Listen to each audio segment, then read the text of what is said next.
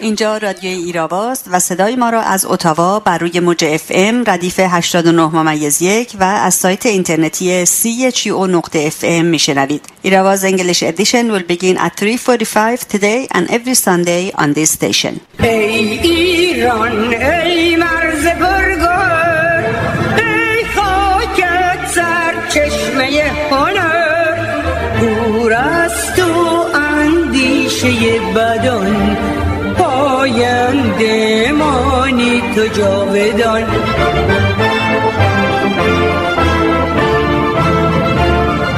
ای دشمن تو سنگ خار ایمانم، جان من فدای خاک پاک میهنم. مهر تو چون شد پیشم، دور از تو نیست اندیشم. در راه تو کی ارزشی دارد این جان ما، پاینده باد خاک ایران ما. درد من حصار برکه نیست، بلکه زیستن با ماهیانی است که فکر دریا به ذهنشان خطور نکرده است. صمد بهرنگی. با سلام و درود به شما شنوندگان گرامی رادیو ایراوا، نرگس غفاری هستم و برنامه این هفته یک شنبه 10 شهریور 98 برابر با اول سپتامبر 2019 رو آغاز می‌کنیم. امروز یعنی اول سپتامبر روز همبستگی با زندانیان سیاسی ایران در کانادا است. روز 5 ژوئن 2013 پارلمان کانادا این پیشنهاد رو با اکثریت آرا تصویب کرد. روز اول سپتامبر همچنین در کانادا روز کارگر هست. روز کارگر بر همه شما مبارک.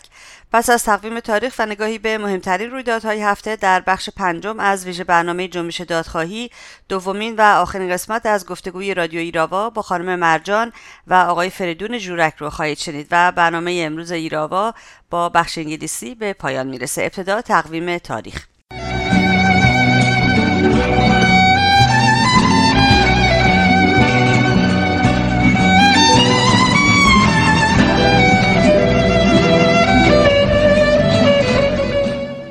شورای ملی مقاومت ایران بامداد 10 شهریور سال 92 برابر با اول سپتامبر 2013 خبر داد که نیروهای سوات متعلق به ارتش عراق تحت فرمان مالکی نخست وزیر وقت این کشور به کمپ اشرف حمله کرده و 10 تن را کشته و حداقل 6 تن از زنان کمپ اشرف را به گروگان گرفتند.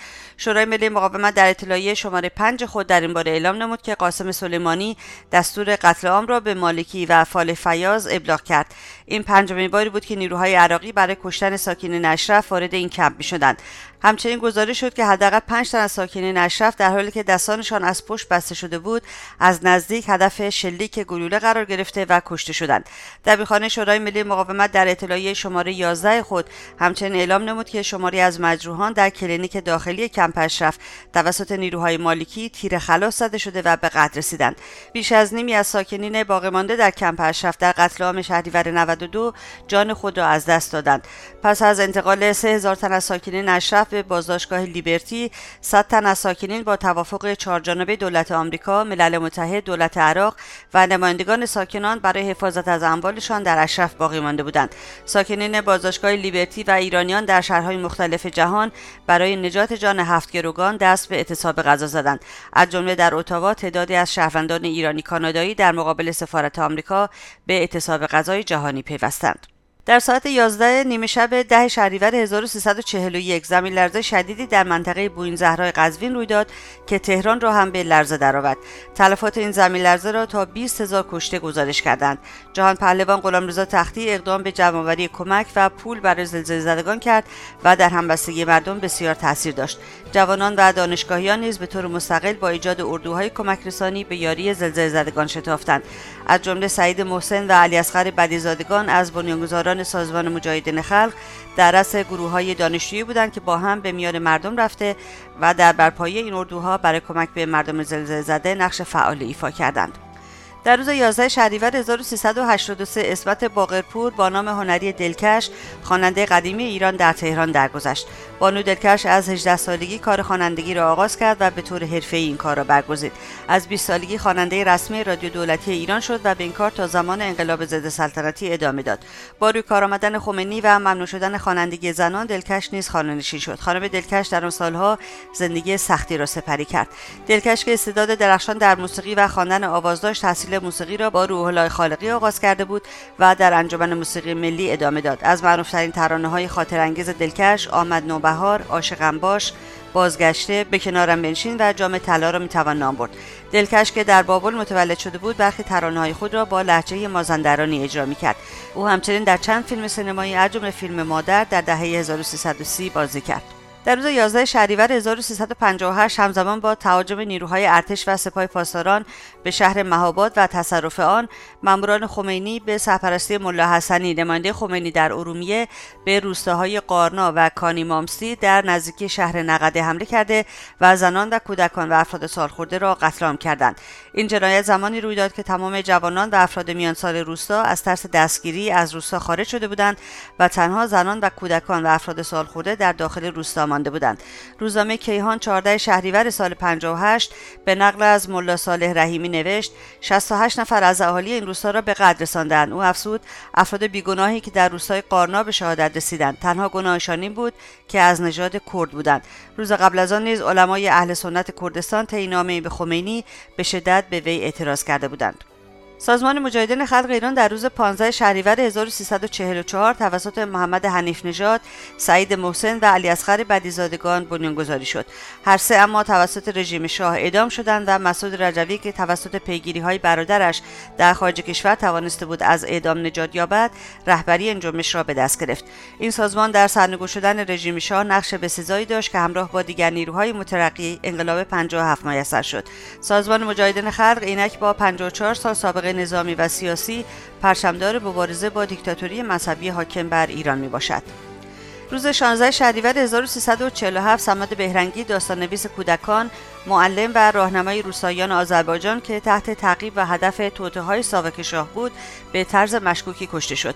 صمد در سال 1318 در یکی از محلات فقیرنشین تبریز دیده به جهان گشود و هنگامی که 18 ساله بود به روستاهای آذربایجان رفت تا به کودکان درس بدهد. صمد در قالب داستان‌هایش رنج‌های محروم‌ترین اقشار مردم ایران را بازگو می‌کرد و در قصه‌هایش به کودکان می‌آموخت که همیشه با چشمانی باز و هوشیار به اطراف خود بنگرند و مرعوب فضای حاکم نشوند و همچون ماهی‌سیاه کوچولو بی‌ترس و هراس از مرغ ماهیخوار برای رسیدن به دنیای فردا تلاش کنند. صمد علاوه بر ماهی‌سیاه کوچولو، داستان‌های ارزنده دیگری همچون الدوز و کلاغ‌ها، کراغلو و پسرک لبو فروش از خود بر جای گذاشته است. اینک توجه شما را به نگاهی به مهمترین رویدادهای هفته جلب می‌کنم.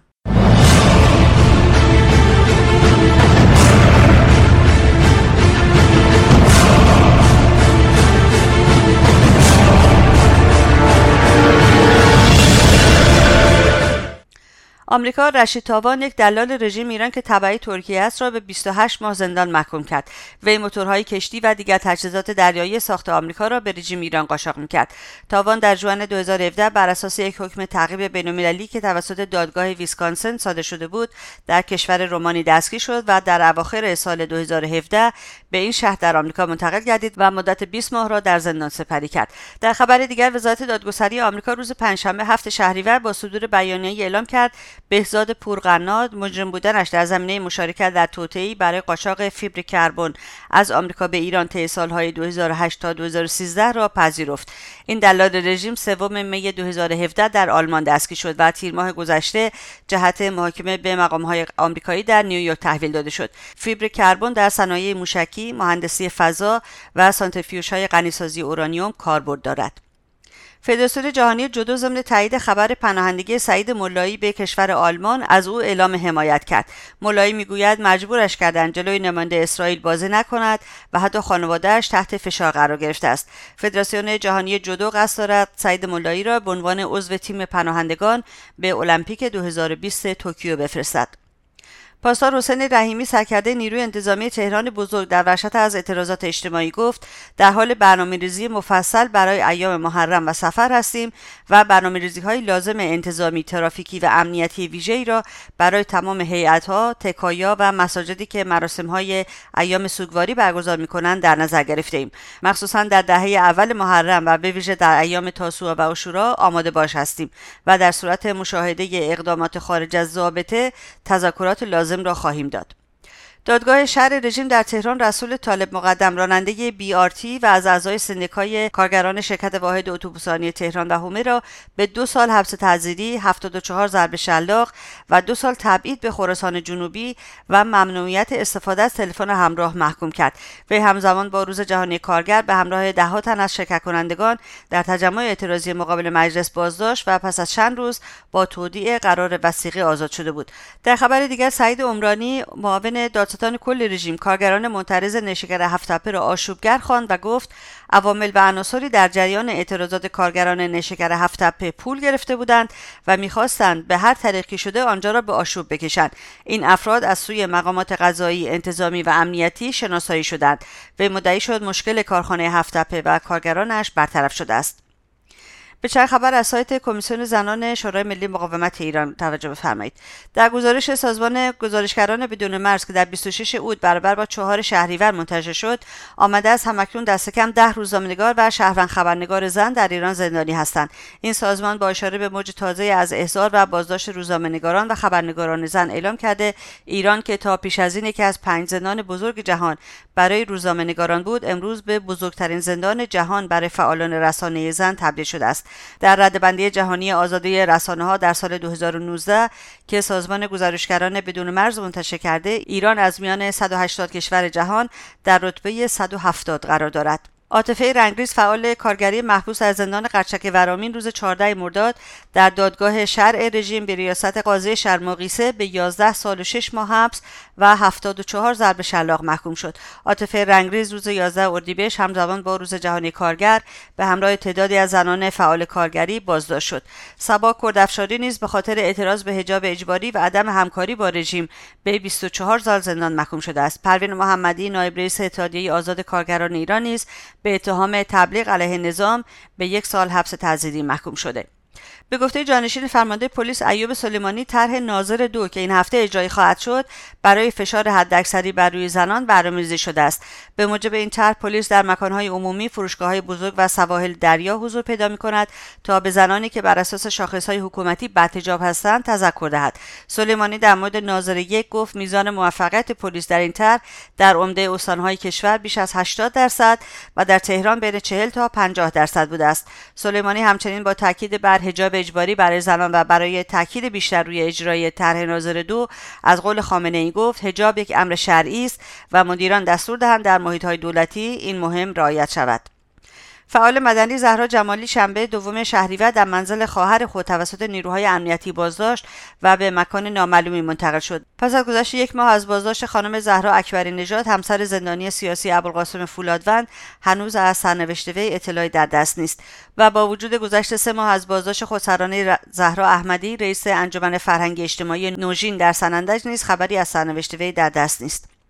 و چند خبر اعتراضی. صبح یکشنبه 10 شهریور جمعی از معلمان حق التدریسی نسبت به وضعیت شغلی خود مقابل مجلس رژیم، کارگران فاز 12 پارس جنوبی پالایشگاه نهم نسبت به پرداخت نشدن حقوق عقب افتاده سالهای 96 و 97 در محوطه پالایشگاه، جمعی از کارگران کارخانه کنتورسازی قزوین نسبت به اخراج و بلا تکلیفی شغلی، جمعی از شهروندان ساکن شهر ایوان نسبت به صدور مجوز بهره برداری از یک معدن و از بین بردن طبیعت منطقه مقابل استانداری رژیم در ایلام، و روز سه‌شنبه 5 شهریور جمعی از کارگران متحسن هبکوی عراق، جمعی از بازنشستگان مخابرات آذربایجان شرقی، جمعی از بازنشستگان فرهنگی برای 2مین روز متوالی نسبت به تبعیض و پایین بودن سطح دستمزدها و زندانی کردن معلمان در مقابل نهاد ریاست جمهوری ساختمان کوثر، جمعی از اعضای تعاونی مسکن کارگران برق تهران و جمعی از کارگران شرکت پتروشیمی فارابی تجمعات اعتراضی برپا کردند. رژیم روز چهارشنبه 6 شهریور حمیدرضا درخشنده را که امام جمعه کازرون را کشته بود اعدام کرد.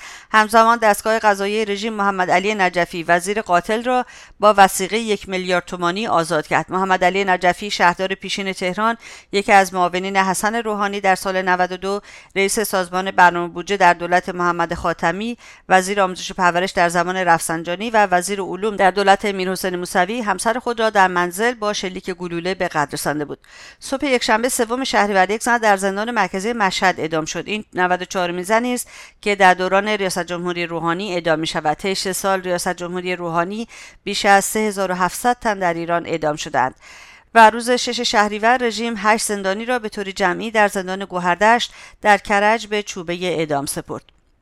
این بود نگاهی به مهمترین رویدادهای هفته. برای دسترسی به پادکست برنامه‌های ایراوا به وبسایت ما radioirava.com مراجعه بفرمایید و رادیو ایراوا رو هم در سایت‌های اجتماعی یوتیوب، فیسبوک، توییتر، ویمیو، تلگرام، پینترست و اینستاگرام دنبال کنید. لطفاً ایستگاه رادیویی CHU رو هم در توییتر و فیسبوک دنبال کنید.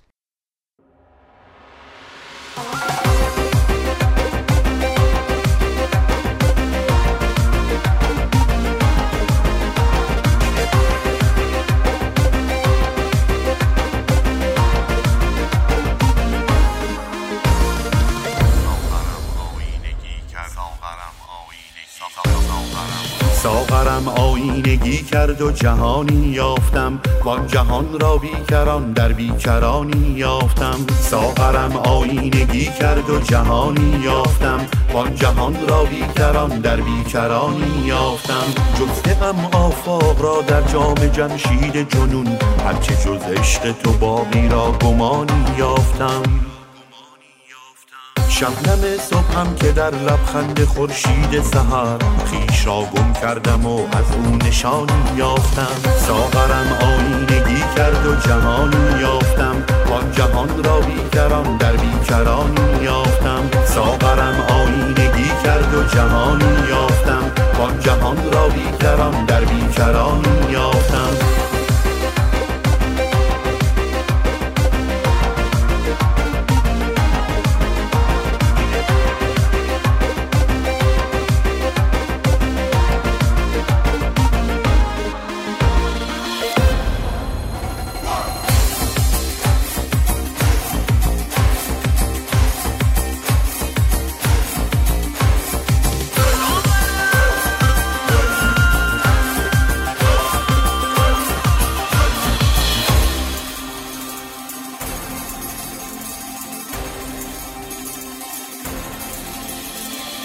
ساحل آسایشی نبود که من مانند موج رفتم از خود تا در این دریا کرانی یافتم. در بیابان طلب سرگشته ماندم سالها تا در این ره نقش پای کاروانی یافتم. ساغرم آیینگی کرد و جهانی یافتم، وان جهان را بیکران در بیکرانی یافتم. ساغرم آیینگی کرد و جهانی یافتم، وان جهان را بیکران در بیکرانی یافتم.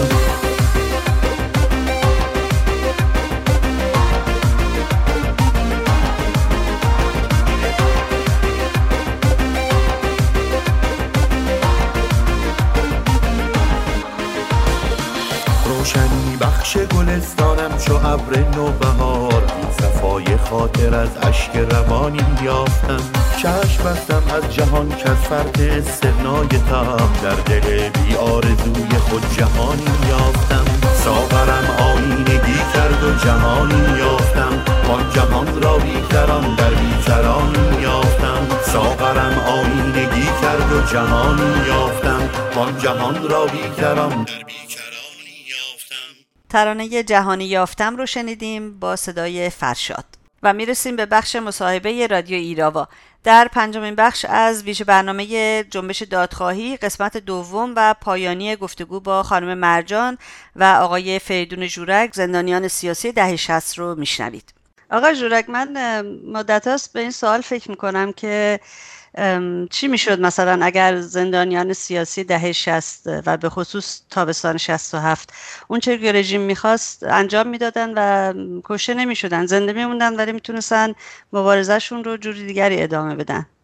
بله، من اتفاقا این سوال برای خودم هم مطرح شده بود، به همین دلیلم فیلم قتل عام سال 67 رو ساختم، سایلنت کرایم، یعنی فریاد بی صدا رو ساختم. که تو من اشاره به چنین مطلبی داشتم. ببینید ما سابقه چنین قتل عامی رو داشتیم، مثل هولوکاست بوده که نازیای آلمان هیتلری این کار کردن. ما داشتیم که حتی این نازی ها در اون لحظه فقط این فرق فاحش بین قتل عام سال 67 و هولوکاست وجود داره. در هولوکاست همه مجبور بودن، ناچار بودن که تن به مرگ بدن، چون کلیمی بودن، نمیتونستن که بگن ما کلیمی نیستیم و آزاد بشن. چون کلیمی بودن الزام داشت که اعدام بشن. در قتل عام سال 67 نه، میتونستن اینا بگن که مجاهد نیستیم، بله، و بعد اعدام نشن. این فرق فاحش است. یک فرق دیگه هم داره. هیتلر با تمام ضد مردمی بودنش بر اساس یک قرارداد بین المللی اسیر رو اعدام نمی کرد، کلیمی ها رو اعدام می کرد، اسرا رو اعدام نمی کرد، اسرا رو زندانی می کرد. ولی رژیم جمهوری اسلامی حتی پابند مطلبی نبود، برای اینکه مقابله سازمان مجاهدین، به اصطلاح مقاومت ملی مردم ایران با آخوندها و با دولتی‌ها، یک مقابله آزادی خواهانه بود، یک جنگ ملی بود و کسانی که اینا دستگیر کرده بودن اینا سربازان آزادی بودن که در زندان بودن. اینا رو اعدام کردن. اگر که اینا از موازهشون می‌خواستن که پایین بیان، طبعا وارد این پروسه نمی‌شدن. یعنی کسانی بودن که برای آزادی هست و نیستشون رو گذاشته بودن. کما ما الان می‌بینیم در اشرف توی عراق سازمان چه کرد، در لیبرتی حتی بله. چه کرد، چقدر بمبارانشون کرد، ولی از پا نایستادن. اینا به سر موازهشون ایستادن تا الان که در اشرف سه هستن. یعنی یه چیزی حدود 40 سال مقاومت دارن میکنن. اگر قرار بود که از موازهشون بیان پایین، تبدیل میشدن به عناصری که الان دارن رژیم باشون همکاری میکنه. به نظر شما چرا تابستان 67 اتفاق وحشتناکی که افتاد، قتل عامی که اتفاق افتاد، چرا فراموش نمیشه؟ چرا از بزرگیش و از وحشتناک بودنش تو این چندین سال گذشته کم نشده تا به حال و برعکس هر سال چون اطلاعات بیشتری ازش بیرون داده میشه بیشتر تو جامعه داره مطرح میشه؟ طبیعیه به نظر من چنین مطلبی. چطور ممکنه که یک فاجعه این چنینی به فراموشی سپرده شه؟ 30,000 نفر. نه حالا فقط همین 30,000 نفر نیست، نه 120,000 نفر. 30,000 جوان مثل به قول مرجان مثل دستگل و اینا برداشتن به خاطر آزادی خواهی اعدام کردن، فقط به این جرم که اعتقادشون با رژیم نمیخونده اعدام کردن اینا رو. بعد خود هولوکاست رو شما تجسم بفرمایید است که 80 ساله مگه تونسته فراموش بشه؟ نه اصلا مگه میشه فراموش شدنی نیست. آخه هولوکاست میبخشید هولوکاست زمانی اوج گرفت و اصلا شروع کردن به تحقیق درباره بعد از جنگ بود و بعد از نابود شدن هیتلر. الان حکومت هنوز سر جا هست و اون کسایی که تو این هیئت مرگ بودن که به اصطلاح دادگاه 3 دقیقه‌ای راه مینداختن برای این جوونا، همه سر منصبای مختلف هستن. یکیشون رئیس قوه قضاییه است، رئیسی. بله. فقط هم این 5 نفر نبودن خانم. بله. در تمام شهرستان ها بودن که بله. دست به این جنایات زدن. اشاره درستی کردید. ریشه فقط در این داره که اون در یک جنگ بود که دنیا داشت می جنگید و بعد از جنگ مطرح شد. اما در ارتباط با قتل عام سال 67 که رژیم قصد داشت به اصطلاح آزادی خواه رو پاک بکنه، نتونست. شورای ملی مقاومتی با چنین حالتی در خارج حضور داره و بعد فریاد اون ملته. ببینید تلنگر به اشرف که میخورد تمام دنیا داد میزد. همه هوادارا در دنیا بلا فاصله دم کاخ سفید اینور اونور هر جا که بودن فریاد میزدن. میخواست رژیم، یکی از دلایل که به نظر من دست به چنین قتل عامی زد این بود که اینا رو نابود کنه و این سرصدا رو بخوابونه و خودش باقی بمونه، برای بقای خودش. برای نتونست و خوشبختانه شورای ملی مقاومتی وجود داشت و آزادیخواها وجود داشتن، سازمان مجاهدین بود، رهبری‌هاش بودن و بعد دستبردار نبودن. به همین دلیل شما می‌بینید که همه چی منتشر میشه. کما خود من به عنوان یک فرد دست به کاری زدم که بسیار کار سنگینی بود که البته مشوقش مرجان بود. من یک بار در یک مصاحبه خدمتتون گفتم قبلا فیلمی رو ساختیم به نام فریاد بی صدا. خب همین چیزا بود که تونست نگه داره دیگه، نظر خاموش بشه این جنایت.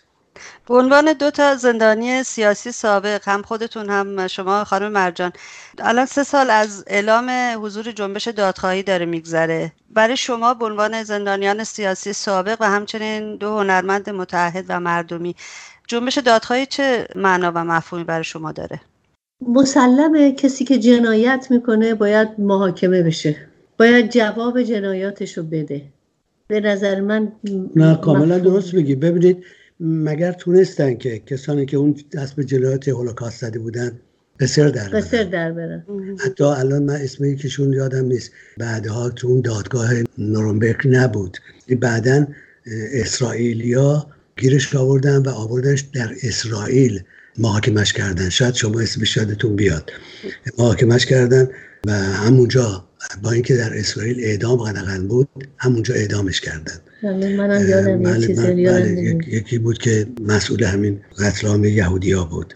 نمیشه که جنایت مسکوت بمونه. شما ببینید همین میلوسوویچ با قتل عام‌هایی که انجام داده بود، جنایاتی که در تاریخ اخیر انجام در یوگسلاوی سابق دیگه، بعد از 20 سال 25 سال دستگیرش کردن و بعد حالا میگن در زندان خودش مرد یا خودکشی کرد، اینا مشخص نیست، ولی به هر حال تقاضا رو پس داد. 100% پای میز محاکمه رفت. به هر حال عدالت جواب نمیمونه. نه خیر. به نظر من باید بشه، منتها یک شانس باید اینا بیارن که قبل از اینکه به دست مردم بیفتن یک حکومت موقتی که در ایران تشکیل میشه بتونه چند اون مملکت رو به دست بگیره و اینا رو به دادگاه ها بکشونه و الا من فکر نمی کنم مردم به سادگی ازشون بگذرن. حتی ممکنه که بیش از اون چی که کردن بهشون. اصلا شما ببینین تنها قتل عام 67 که 30,000 نفر رو کشتن نبود، هر روز دارن تو میادین جر ثقیل میذارن و همه رو دارن میکشن. کاملا درست میگه، اشاره بسیار کاملی کردی. ببینید نزدیک به توی سینمارکس آبادان که بعدا روشن شد که کار خود رژیم بوده برای اینکه بتونه به اصطلاح انقلاب آخوندی رو زودتر جا بندازه، 50 نفر رو سوزوندن. روشن شد کار خود رژیم بوده، قلمدار اشم خود همین آقای خواهد بوده. بیش 1 میلیون راست ما دادیم. یعنی یکی از چیزایی که سازمان نهایت مخالفت میکرد برای اینکه جنگ بعد از فتح خرمشهر تموم بشه و دنیا افتاده تموم بشه، خمینی برای تداوم حکومتش پای قضیه ایستاد و یک چیزی حدود 1 میلیون جوانهای این مملکت رو به کشتن داد. ما یادمون نمیره کارهایی که آقای خلخالی در کردستان همون اول انقلاب در گنبد چه جنایاتی اینا مرتکب شدن، در خوزستان چه جنایاتی مرتکب شدن، چقدر آدم ها رو از بین بردن، از دست رفتن جوانای کشور فعال کشورمون از طریق اعتیاد، مشروب‌های دستساز، مواد مخدر، این چیزایی که خودشون اعلام کردن. شما تصور بفرمایید که ماهیانه چه اعدام‌هایی اینا انجام دادن به عنوان قاچاقچی و مسائل مختلف.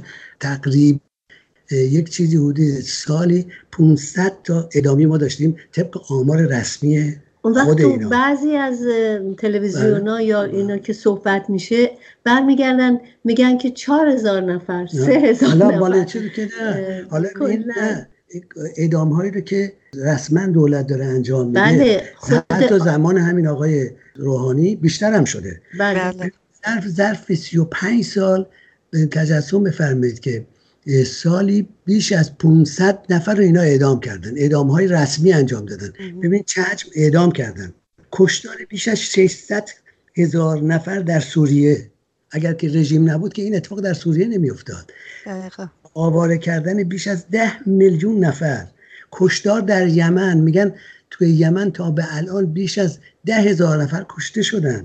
اغتشاش در صلح خاورمیانه، کشتاری که توی فلسطین داره انجام میگیره، اینا همه بخشایی که مربوط به حمایت از حوثی‌ها و حمایت از جریانات فلسطینیه که به اصطلاح حماس مخالفت با صلح.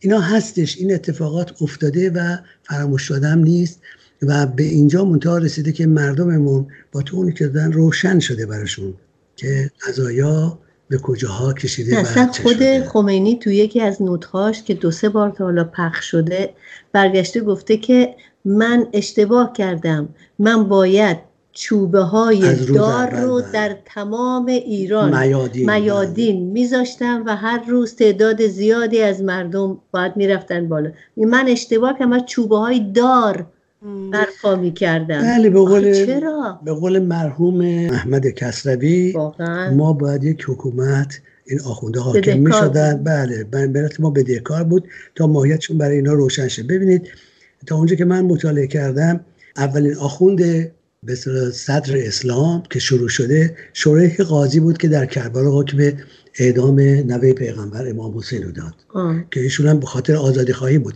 اصلا مسئله مذهبی نبود یا مقامی نبود، چون کسی برای مقام که نمیره بیسته کشته بشه، ولی کسب آزادی بود. شما ببینید 1400 خورده سال بعد یک پیرمردی مثل همون شریح قاضی، آقای خمینی، در سن 87 سالگی حکم قتل عام یک سری آزادی خواهی رو میده که اوریج سنشون 22 سال بوده. یعنی این ماهیت آخونده. من به یه شعری دسترسی پیدا کردم که البته نمیدونستم که این شعر رو کی گفته، ولی در ارتباط با آخوند گفته بودن. میگه که ما با می و مستی سر تقوا داریم، دنیا پرستیم و میل عقبا داریم، کی دنیا و دین به یکدیگر جمع شود، این است که ما نه دین نه دنیا داریم. این شخصیت آخونده. آخوند الان کارش به اینجا رسیده و ماهیتش به این صورت برای ملت ما روشن شده. اینا دین براشون یه دکانیه که علی شریعتی میگه که خدایا به من انقدر قدرت بده که مال دنیا رو خرج دین کنم، نه مال دین رو خرج دنیا کنم. ولی آخونده اگر دین داشتن که بزرگترین متحدینشون کره شمالی و کوبا و روسیه و اینا نبودن. بله، مثلا شما حساب کنید این همه جنایت در چچن اتفاق میفته، قتل عام عظیمی که روسا در چچن انجام دادن، چقدر مسلمان کشتن، یک کلام آخونده موضع در مقابلشون نگرفتن. توی میانمار هم همینطور موضع نگرفت که خیلی اخیرتر هست. بله، توی میانمار هم همینطور، ولی برای فلسطین دارن داد بیداد میکنن. ببینید اصلا مسئله رژیم مسئله دین و اینا نیست. به نظر من مسئلهشون مطلقاً موقعیت و دکونیه که باز کردن، به قدرت رسیدن و چپاوله. دقیقا ایران غارت کردن، نوبت دنیا هست. به هر حال شما که اشاره کردید به این که واقعا مردم ایران باید ماهیت آخوندها رو لمس میکردن، منم باهاتون موافقم، هرچند بهای خیلی سنگینی دادیم ولی باهاتون واقعا موافقم که نمیشد، یعنی به موقع ما ماهیت این آخوندها رو بالاخره شناختیم، ایشون چه جنسی دارن و چه کارهای وحشتناکی از دستشون برمیاد. ولی پرداخت سنگینی بود، ولی ناعلاج بایستی که پرداخت حتما میشد. ببینید من الان اسم یادم رفت، در جنگ جهانی دوم یه نخست وزیری بود مال انگلستان که رفت با هیتلر صلح امضا کرد به خاطر که فکر کرد که میتونه قضایا رو با مسالمت حل بکنه و ایجاد درگیری نکنه. همون موقع چرچیل با چنین طرحی مخالفت کرد و بعدم وقتی که نازی‌ها حمله کردن لهستان رو گرفتن و جنگ جهانی دوم شروع شد، چرچیل وارد عمل شد. اون موقع اون روزها من هم تو تاریخ خوندم هم به حال مطالعه کردم، به یاد دارم که میگفتن که آفتاب در امپراتوری انگلستان غروب نمیکنه. همین موقع چرچیل به این نتیجه رسید که تک نمیتونه پس این جریان بر بیاد و سراغ امریکا رفت. آیه روزولت رو کشید وسط و بعد تونستن که این جنایت رو از بین ببرن و دنیا رو از شر نازیسم خلاص میکنن. به نظر من یعنی پایان سیاست مماشات بود در واقع آقای جورک. دقیقاً میخواستم همین رو خدمتتون بگم. الان هم همین اتفاق میفته. به نظر من یکی از سیاست‌های بجای خانم رجوی این بود که امریکا رو آلوده چنین قضایایی کرد، براش روشن کرد که ماهیت این رژیم چیه و چه خطری دنیا رو داره تهدید میکنه و از پشت این رژیم کنار کشید. نهایت الان داره مقاومت تلاش میکنه که بقیه مثل اروپا هم از این مماشات کنار بکشه تا بتونه این رژیم مقابل خود ملت ایران و مردم بتونن این جریان رو به اون صورتی که صلاح هست بدون خونریزی از بین ببرن. نخواهی شما فکر کنین حسن نصرالله والی حزب الله برمیگرده میگه که ما تمام مخارجمونو، پول خورد و خوراک و لباس و همه چیمونو ایران داری میده. میگه تا روز که ایران پول داره ما پول داریم. ما پول داریم. شما فکر کنین بعد از اون ور نشون میدن بچه ها از گرسنگی میرن تو سطل زباله جمع میکنن، مدرسه نمیتونن برن. یه بچه 10 ساله هنوز بی سواده، اصلا مدرسه نمیدونه چیه. از یه بچه میپرسن آرزو چیه، میگه آرزو یعنی چی. یا گوشه خیابون خوابیدن گرسنه. خب مملکت خودمون به این صورت الان یه زلزله اومده، یه 4 تا کانکس ندادن به اینا که اینا بتونن برن اون تو بشینن، مار میزنتشون، عقرب میزن تو سیل. بله سیل هنوز خونه ها خرابه و مردم همینطور رو گل و خاک و خل دارن زندگی میکنن. بعد اون وقت میره برای حسن نصرالله. به هر حال بخوایم از این حرفا بزنیم خیلی به درازا میکشه خیلی، ولی به هر حال دیگه آدم به هر حال اینا هم جزوی از ماهیت رژیم هست دیگه، چون همونجا که گفتین برای رسیدن به اون قدرتی که در نظر داره باید یک سری به قول مجاهدین همیشه این کلمه رو استفاده میکنن، مزدور همه جا باید برای خودش بسازه که کارهای مختلفش رو تو کشور مختلف انجام بده. حسن نصرالله هم یکی از اونها هست که با پول خیلی راحت میشه هر کاری رو ازش کشید، هر کاری رو ازش خواست. اینا به خاطر همین بهش پول میدن. ولی یکی از همین روسی‌ها اتفاقا تلویزیون دیروز داشتشون میداد، اومده بود پیش خامنه‌ای نشسته بود. آره سهمشو بگیره بده. بله.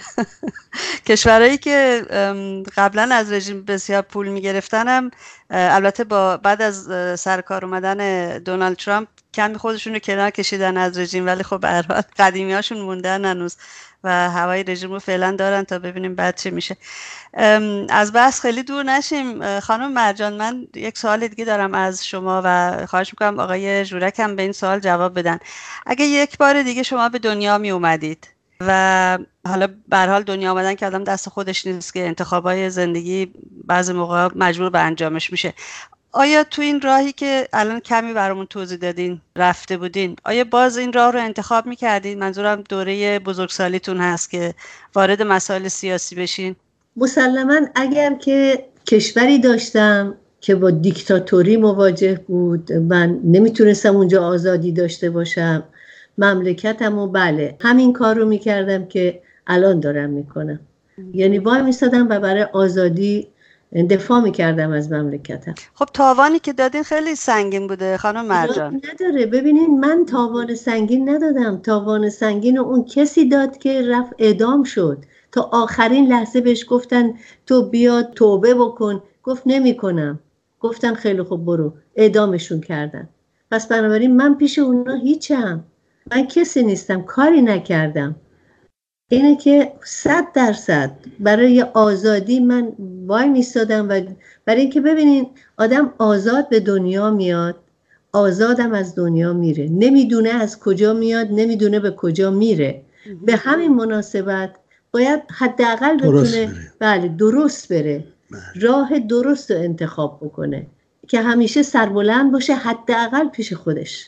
بله مرجان، چون سوال شما از منم کردید، مرجان خیلی کامل توضیح داد این مورد رو. منم خدمتتون عرض میکنم که بله من همین راه رو میرفتم، چه بسا خیلی محکمتر و آگاهتر من قبل از اینکه چنین اتفاقی بیفته در کشورمون و آخوندها بتونن چنین فجایعی رو مرتکب بشن، من آگاهی آنچنانی از ماجرا نداشتم و بعدم بیشتر سرگرم مسائل روزمرگیم بودم، به غیر از اون حساسیتی که راجع به دیکتاتوری داشتم.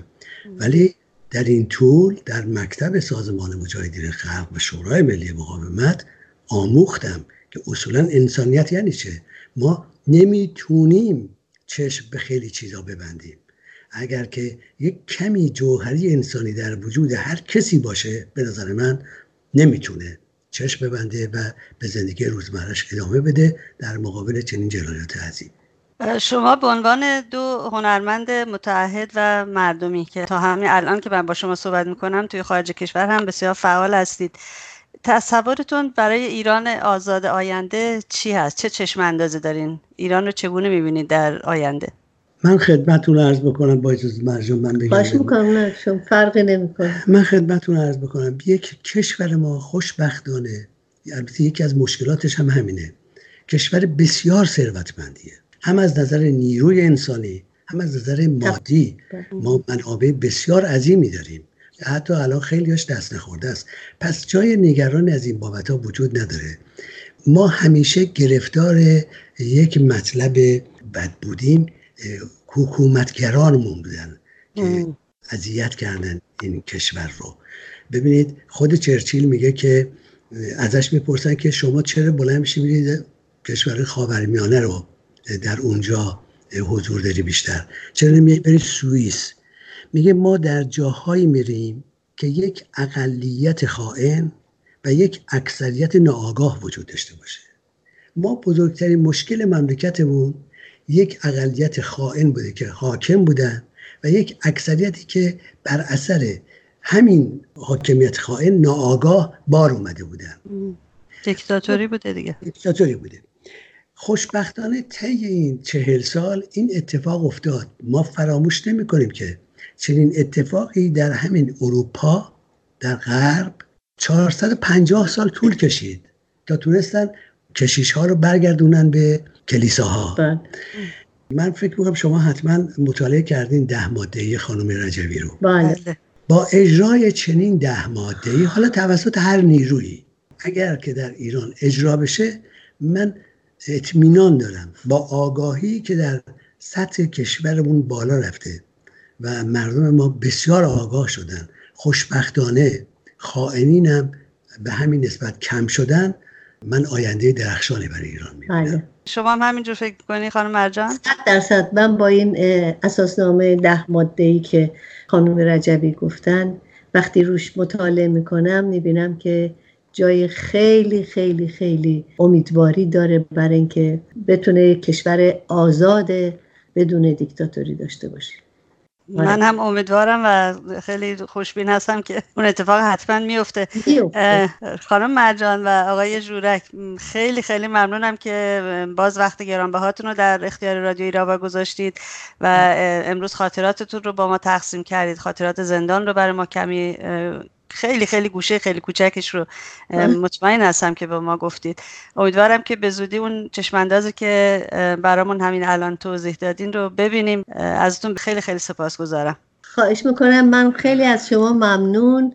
اینه که امیدوارم که بتونیم از نزدیک روز شما رو ببینیم. من یه مقدار زیادی ناامید بودم از اینکه خود من به شخصه به لحاظ سنی بتونم ببینم، ولی در حال حاضر بسیار امیدوارم که من هم میتونم این آزادی رو ببینم، چه برسه به شما که سن خیلی پایینه. نه انشالله که نه شما سن ندارین که. امید به این که یک چنین اتفاق میفته اون آدم رو زنده نگه میداره. بله، ولی آزادی به هر حال بسیار بسیار نزدیکتر از اون چیزی است که تصورش رو میشه بکنی. خیلی دور نیست به هر حال.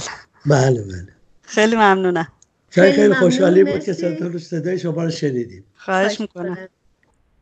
آنچه شنیدید قسمت دوم از گفتگوی رادیو ایراوا بود با خانم مرجان و آقای فریدون جورک در ویژه برنامه جنبش دادخواهی. هفته آینده در خدمت شاعر، نویسنده و فعال سیاسی دکتر خسرو شهریاری خواهم بود.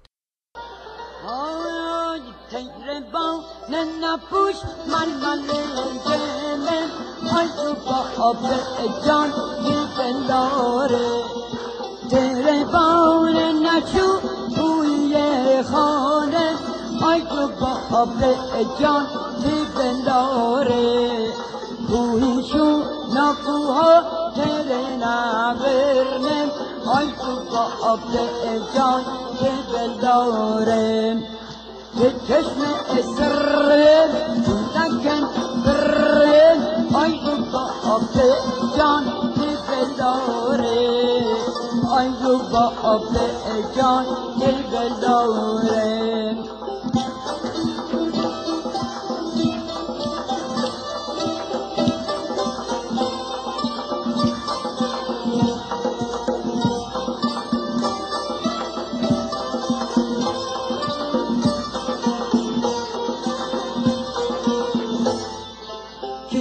جان که گرفت ماره گرفت آی تو با جان که بنداره که اسب دل سر خاله گرفت آی تو با جان که بنداره که اسب دل سر سنگ مرمر آی تو با جان که بنداره چشم اسرم نکن برم آی تو با جان که بنداره تربان نچو بوی خانه آی تو با جان که بنداره کوهیشو نکوها تره نبرنم آی تو با جان که بنداره که چشم اسرم نکن برم آی تو با جان که بنداره آی تو با جان که بنداره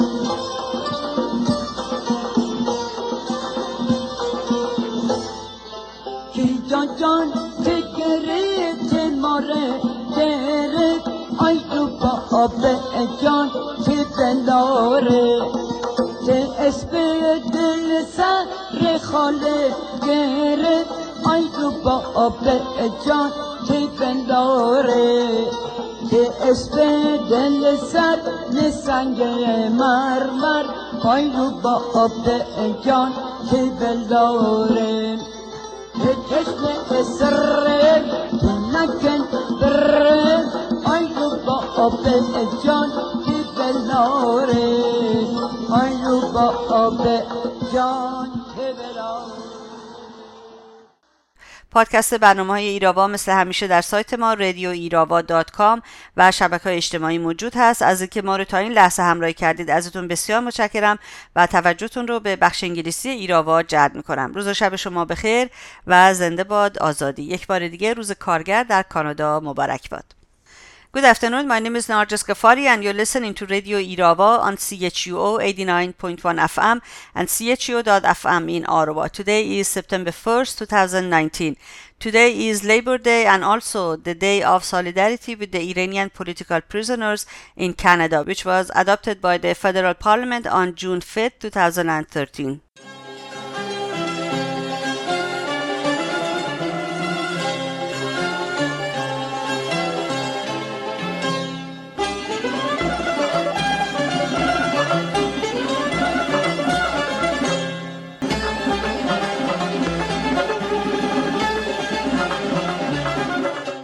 The Paris-based international organization Reporters Without Borders, or RSF, has declared Iran as the world's largest prison for female journalists.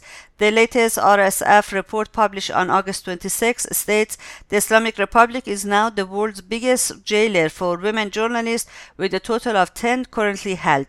The RSF expressed alarm that a new wave of arrests and interrogations of female journalists had started in Iran since the beginning of August. Iran ranks 170th among 180 countries according to the 2019 World Press Freedom Index of the Reporters Without Borders. According to People's Mujahideen Organization of Iran, PMOI or MEK, August 30th, on Thursday, Iranian authorities executed 8 prisoners in Gohardash prison in Karaj. During the same week, the regime also executed Hamid Reza Derakhshande, a citizen of Kazarun, who had killed the city's Friday prayer leader in frustration of corruption of the regime. Labor activist Atife Rangriz, who is presently imprisoned in Qarchak prison in Varamin based on her August 30th verdict, is sentenced to 11 years and 6 months in jail and 74 lashes. Another female prisoner, Sabah Kordafshari, 20 years old, was sentenced to 24 years in prison for protesting the compulsory veil and refusing to cooperate with the regime and make forced confessions. In another development, Parvin Mohammadi, vice president of the Free Union of Iranian Workers, was accused of propaganda against the state and was sentenced to 1 year in prison. A new plan is going to be forced across Iran beginning this week to further set up suppression of women of improper veiling. The acting commander of police, Ayub Soleimani, said the new plan, called Nazir or Observer 2, is going to be implemented. The new plan is designed to put maximum pressure on women. According to the new plan, police will be present in public places, major stores and beaches to give warning to women who are considered improperly veiled according to the regime's standards. Soleimani said the plan is going to be implemented this week beginning on Saturday, and in every place which is more public. The Iranian regime's police had already implemented the Nazir 1 plan to monitor women who remove their veils inside their cars. On Sunday morning, August 25th, a woman was executed in Mashhad Central Prison. This is the 94th woman executed during 6 years of Hassan Rouhani's presidency. More than 3,700 people have been executed in Iran in the past 6 years under Rouhani's presidency. The Iranian regime is the world's top record holder of executions. On Saturday night, August 24th, Zahra Jamali, a civil activist living in Tehran, was arrested at her sister's home by security forces and was taken to an unknown location. On August 19th, Ms. Gitipur Fazil, a retired lawyer, was arrested by security forces and her fate remains unknown. Also, despite a month after the arrest of Ms. Zahra Akbarinejad, the wife of political prisoner Abdul Qasim Fouladvand, no information is available on her fate. She was arrested on July 23rd during a raid on her home by security forces. Despite 3 months of arbitrary detention of Zahra Mohammadi, director of Nujin Social and Cultural Association in Sanandaj, her fate remained unknown. Zahra Mohammadi was arrested on May 23rd when agents of Intelligence Department of Sanandaj raided her residence. For more news regarding Iran, please visit radioirava.com or go to chu.fm and follow the links to our website.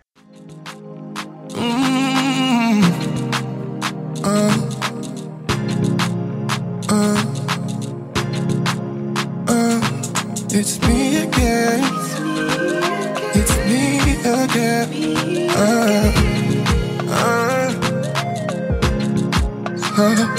Day by day, we still are on it day by day. We are confronted day by day. Never get a holiday, every day for we labor day. We still are on it day by day. We are confronted day by day. Never get a holiday, every day for me a labor day. One looking out, I spend my life, just Gucci out. Prioritize, give we all and do it out. Monday to Sunday and we still have people man come out. And every day we face life pressure. The power lost, but we still have to get up. All with my man hungry and fed up, still I keep we head up. Pray for giving all day by day. We still are on it day by day. They are confronted day by day. Never get a holiday, every day for we a labor day. We still are on it day by day. We are confronted day by day. Never get a holiday, every day for me a labor day. Working so much for a little. Modern day slavery when life start flick, yeah. 40 hours of the week, 40 years of your life. 40% to get back when you see the bigger picture. Big body bands, big land and big house. Money in a pocket, get a youth a talk about. Steadily from hand to mouth. Work too hard, feel live like church mouse. Day by day, we still are on it day by day. But I confront it day by day. Never get a holiday, but day for me a labor day. Man still a hunt it day by day. when I confront it day by day. Never get holiday, day, Me say them, me say them, me say them, me say them, me say them, Me night come and me want, until I want it day by day. When I confront it day by day. Never get holiday, every day for me, day by day. Until I want it day by day. When I confront it day by day. Never get holiday, day. Me say them, me say them, me say them, me say them, me say them, me say them, me say them by day. The song that we heard together was made by Truly Dayani, and it's called Labor Day. And that's it for this edition of Radio Irava, and thank you very much for being with us. Be sure to tune in to Irava next Sunday at 3 p.m. our local time, right here, CHUO.FM and CHUO 89.1 FM. Till then, goodbye and bedrood, and as always, long live freedom. Have a great day. Let's sing one of Woody's old songs.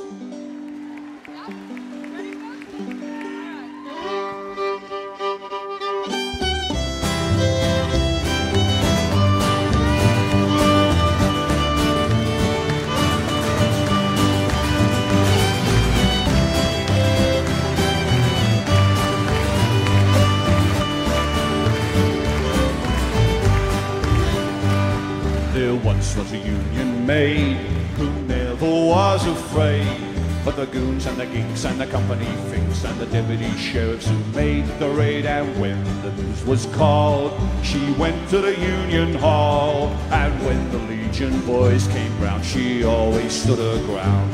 Oh, you can't scare me, I'm sticking to the union. I'm sticking to the union. I'm sticking to the union. Oh, you can't scare me, I'm sticking to the union. I'm sticking to the union till the day I die. Yeah. This union maid was wise to the tricks of company spies. She couldn't be fooled by the company stool. She'd always organize the guys. She'd always get her way. When she struck for better pay, she'd show her card to the National Guard, and this is what she'd say. Oh, you can't scare me, I'm sticking to the union. I'm sticking to the union. I'm sticking to the union. Oh, you can't scare me, I'm sticking to the union. I'm sticking to the union till the day I die. You women who want to be free, just take a tip from me. Join your hand with a union man into the 21st century. As Angela Davis found, we're all together bound. Let race and class and gender join to stand on common ground. Oh, you can't scare me, I'm sticking with the union. I'm sticking to the union. I'm sticking to the union. Oh, you can't scare me, I'm sticking to the union. I'm sticking to the union till the day I die. Let's hear you, come on. Oh, you can't scare me, I'm sticking to the union. I'm sticking to the union. I'm sticking to the union. Oh, you can't scare me, I'm sticking to the union. I'm sticking to the union till the day I die. I'm sticking with the union till the day